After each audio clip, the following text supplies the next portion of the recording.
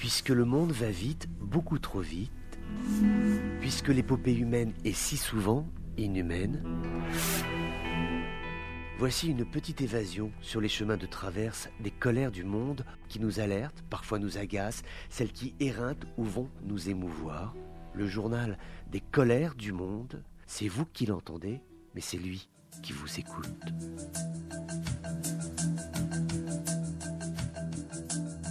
Bonjour à tous, bienvenue dans ces colères du monde. Nous prenons tout de suite la direction de Bagdad où 6 roquettes se sont abattues ce matin sur des instances portuaires. Un avion qui était en cours de réparation a été touché, donc déjà l'appareil ne volait pas, mais il a tout de même été endommagé par un impact qui a donc été provoqué par cette agression qui pour l'instant n'a pas été revendiquée, mais il est très vraisemblable que ce soit le fait de milices pro-iraniennes qui sont toujours galvanisées à la fois pour faire partir les forces américaines qui restent dans le cadre de l'accord stratégique qui a été convenu entre Washington et Bagdad, et puis également des milices pro-iraniennes qui veulent toujours venger la mort de Soleimani, le général de la force Al-Quds des passes d'Aran, qui a été neutralisé par les États-Unis. Voilà, bientôt 2 ans. Ce n'est pas la première fois que l'espace aéroportuaire de Bagdad est touché. Le 3 janvier, des militaires américains avaient pu abattre en préventif 2 drones piégés qui se dirigeaient vers eux. Et puis le 13 janvier,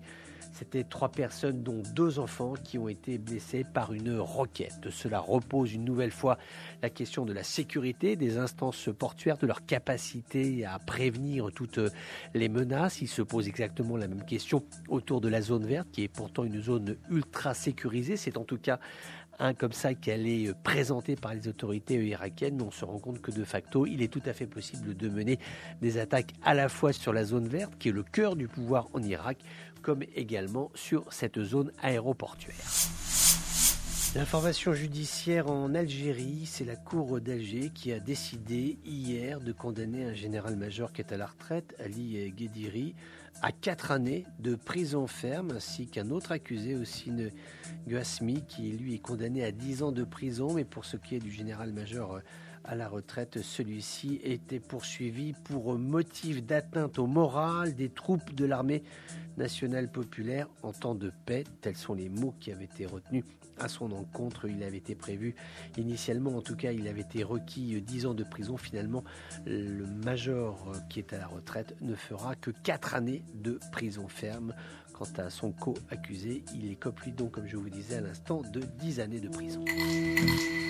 En Tunisie, la sécurité nationale a réussi à démanteler une cellule takfiriste. Cela s'est passé à Tunis. 4 jeunes ont été arrêtés. Alors quand on dit takfiriste, ça nous fait penser bien évidemment au groupe État islamique, mais la police tunisienne ne donne pas de précision quant au groupe terroriste auquel cette cellule aurait fait allégeance. En tout cas, c'était des personnes qui étaient directement en lien avec des activités extrémistes. Ils avaient pour ambition de recruter des jeunes au sein même de leur cellule. Les forces de sécurité ont découvert des camouflages, des tenues de camouflage militaires, donc, ainsi que des ustensiles qui sont inhérents à la vie de ces cellules lorsque celles-ci décident de se fonder pour mener des activités résolument terroristes. On reste en Tunisie avec cet ancien directeur d'un hôpital régional.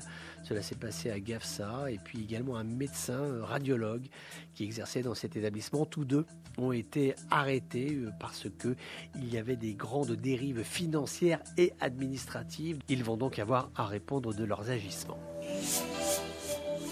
Direction la Libye à présent, avec le Haut Conseil d'État libyen qui dit être parvenu à un accord préliminaire avec le comité de la feuille de route de la Chambre des représentants. L'idée générale étant de s'entendre entre les instances parlementaires de l'Est et de l'Ouest, de poursuivre les consultations afin de parvenir et d'aboutir à un projet final qui sera à la fois consensuel et complet et qui permettra d'aller à l'élection présidentielle. Maintenant, pour ces bonnes nouvelles, il faut quand même en citer une mauvaise. C'est toujours le problème des milices armées. L'une de ces milices affiliées à Khalifa Haftar qui a attaqué un groupe de manifestants qui protestaient contre la saisie de leurs propriétés par des milices de Benghazi. Ça a été documenté par un clip vidéo qui a été diffusé sur les réseaux sociaux. Donc il y a vraiment eu cette milice qui s'est attaquée à cette manifestation. Alors il n'y a pas eu de tués, il n'y a pas eu de blessés, mais en tout cas c'est clairement une atteinte à la liberté d'expression, à la liberté de manifester son mécontentement, comme quoi la situation sociale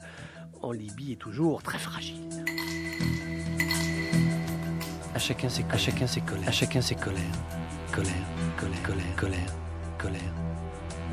À chacun ses colères. Notre escale du jour nous mène aujourd'hui en Syrie où, contrairement à ce que les FDS déclaraient hier, ils n'ont pas repris le contrôle de la prison de Hasakeh. Il y a toujours des dizaines de combattants ou de sympathisants du groupe État islamique qui sont à l'intérieur, armés et qui n'entendent pas se rendre. Ce n'est pas la première fois que les FDS annoncent avoir repris le contrôle des lieux. C'était le cas mercredi, c'était le cas jeudi et il s'avère que les combats se poursuivent toujours sur zone avec un sentiment de flou parce qu'il est toujours extrêmement difficile de savoir tout d'abord combien de prisonniers il y avait à l'intérieur même de la prison, combien ont réussi à s'évader, combien ont réussi à rejoindre les rangs du groupe État islamique qui les a immédiatement replongés dans la bataille. Les FDS disent avoir arrêté des hommes.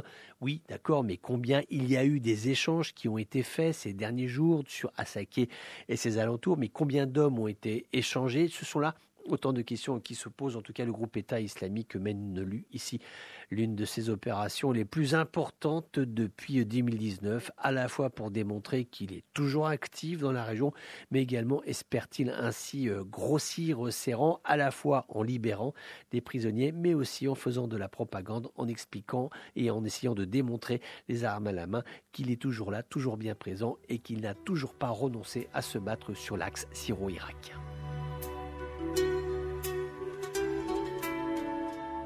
Voilà, c'était les colères du monde d'un jour comme les autres, mais qui n'étaient pas tout à fait comme les autres. On se retrouve bientôt pour d'autres colères du monde.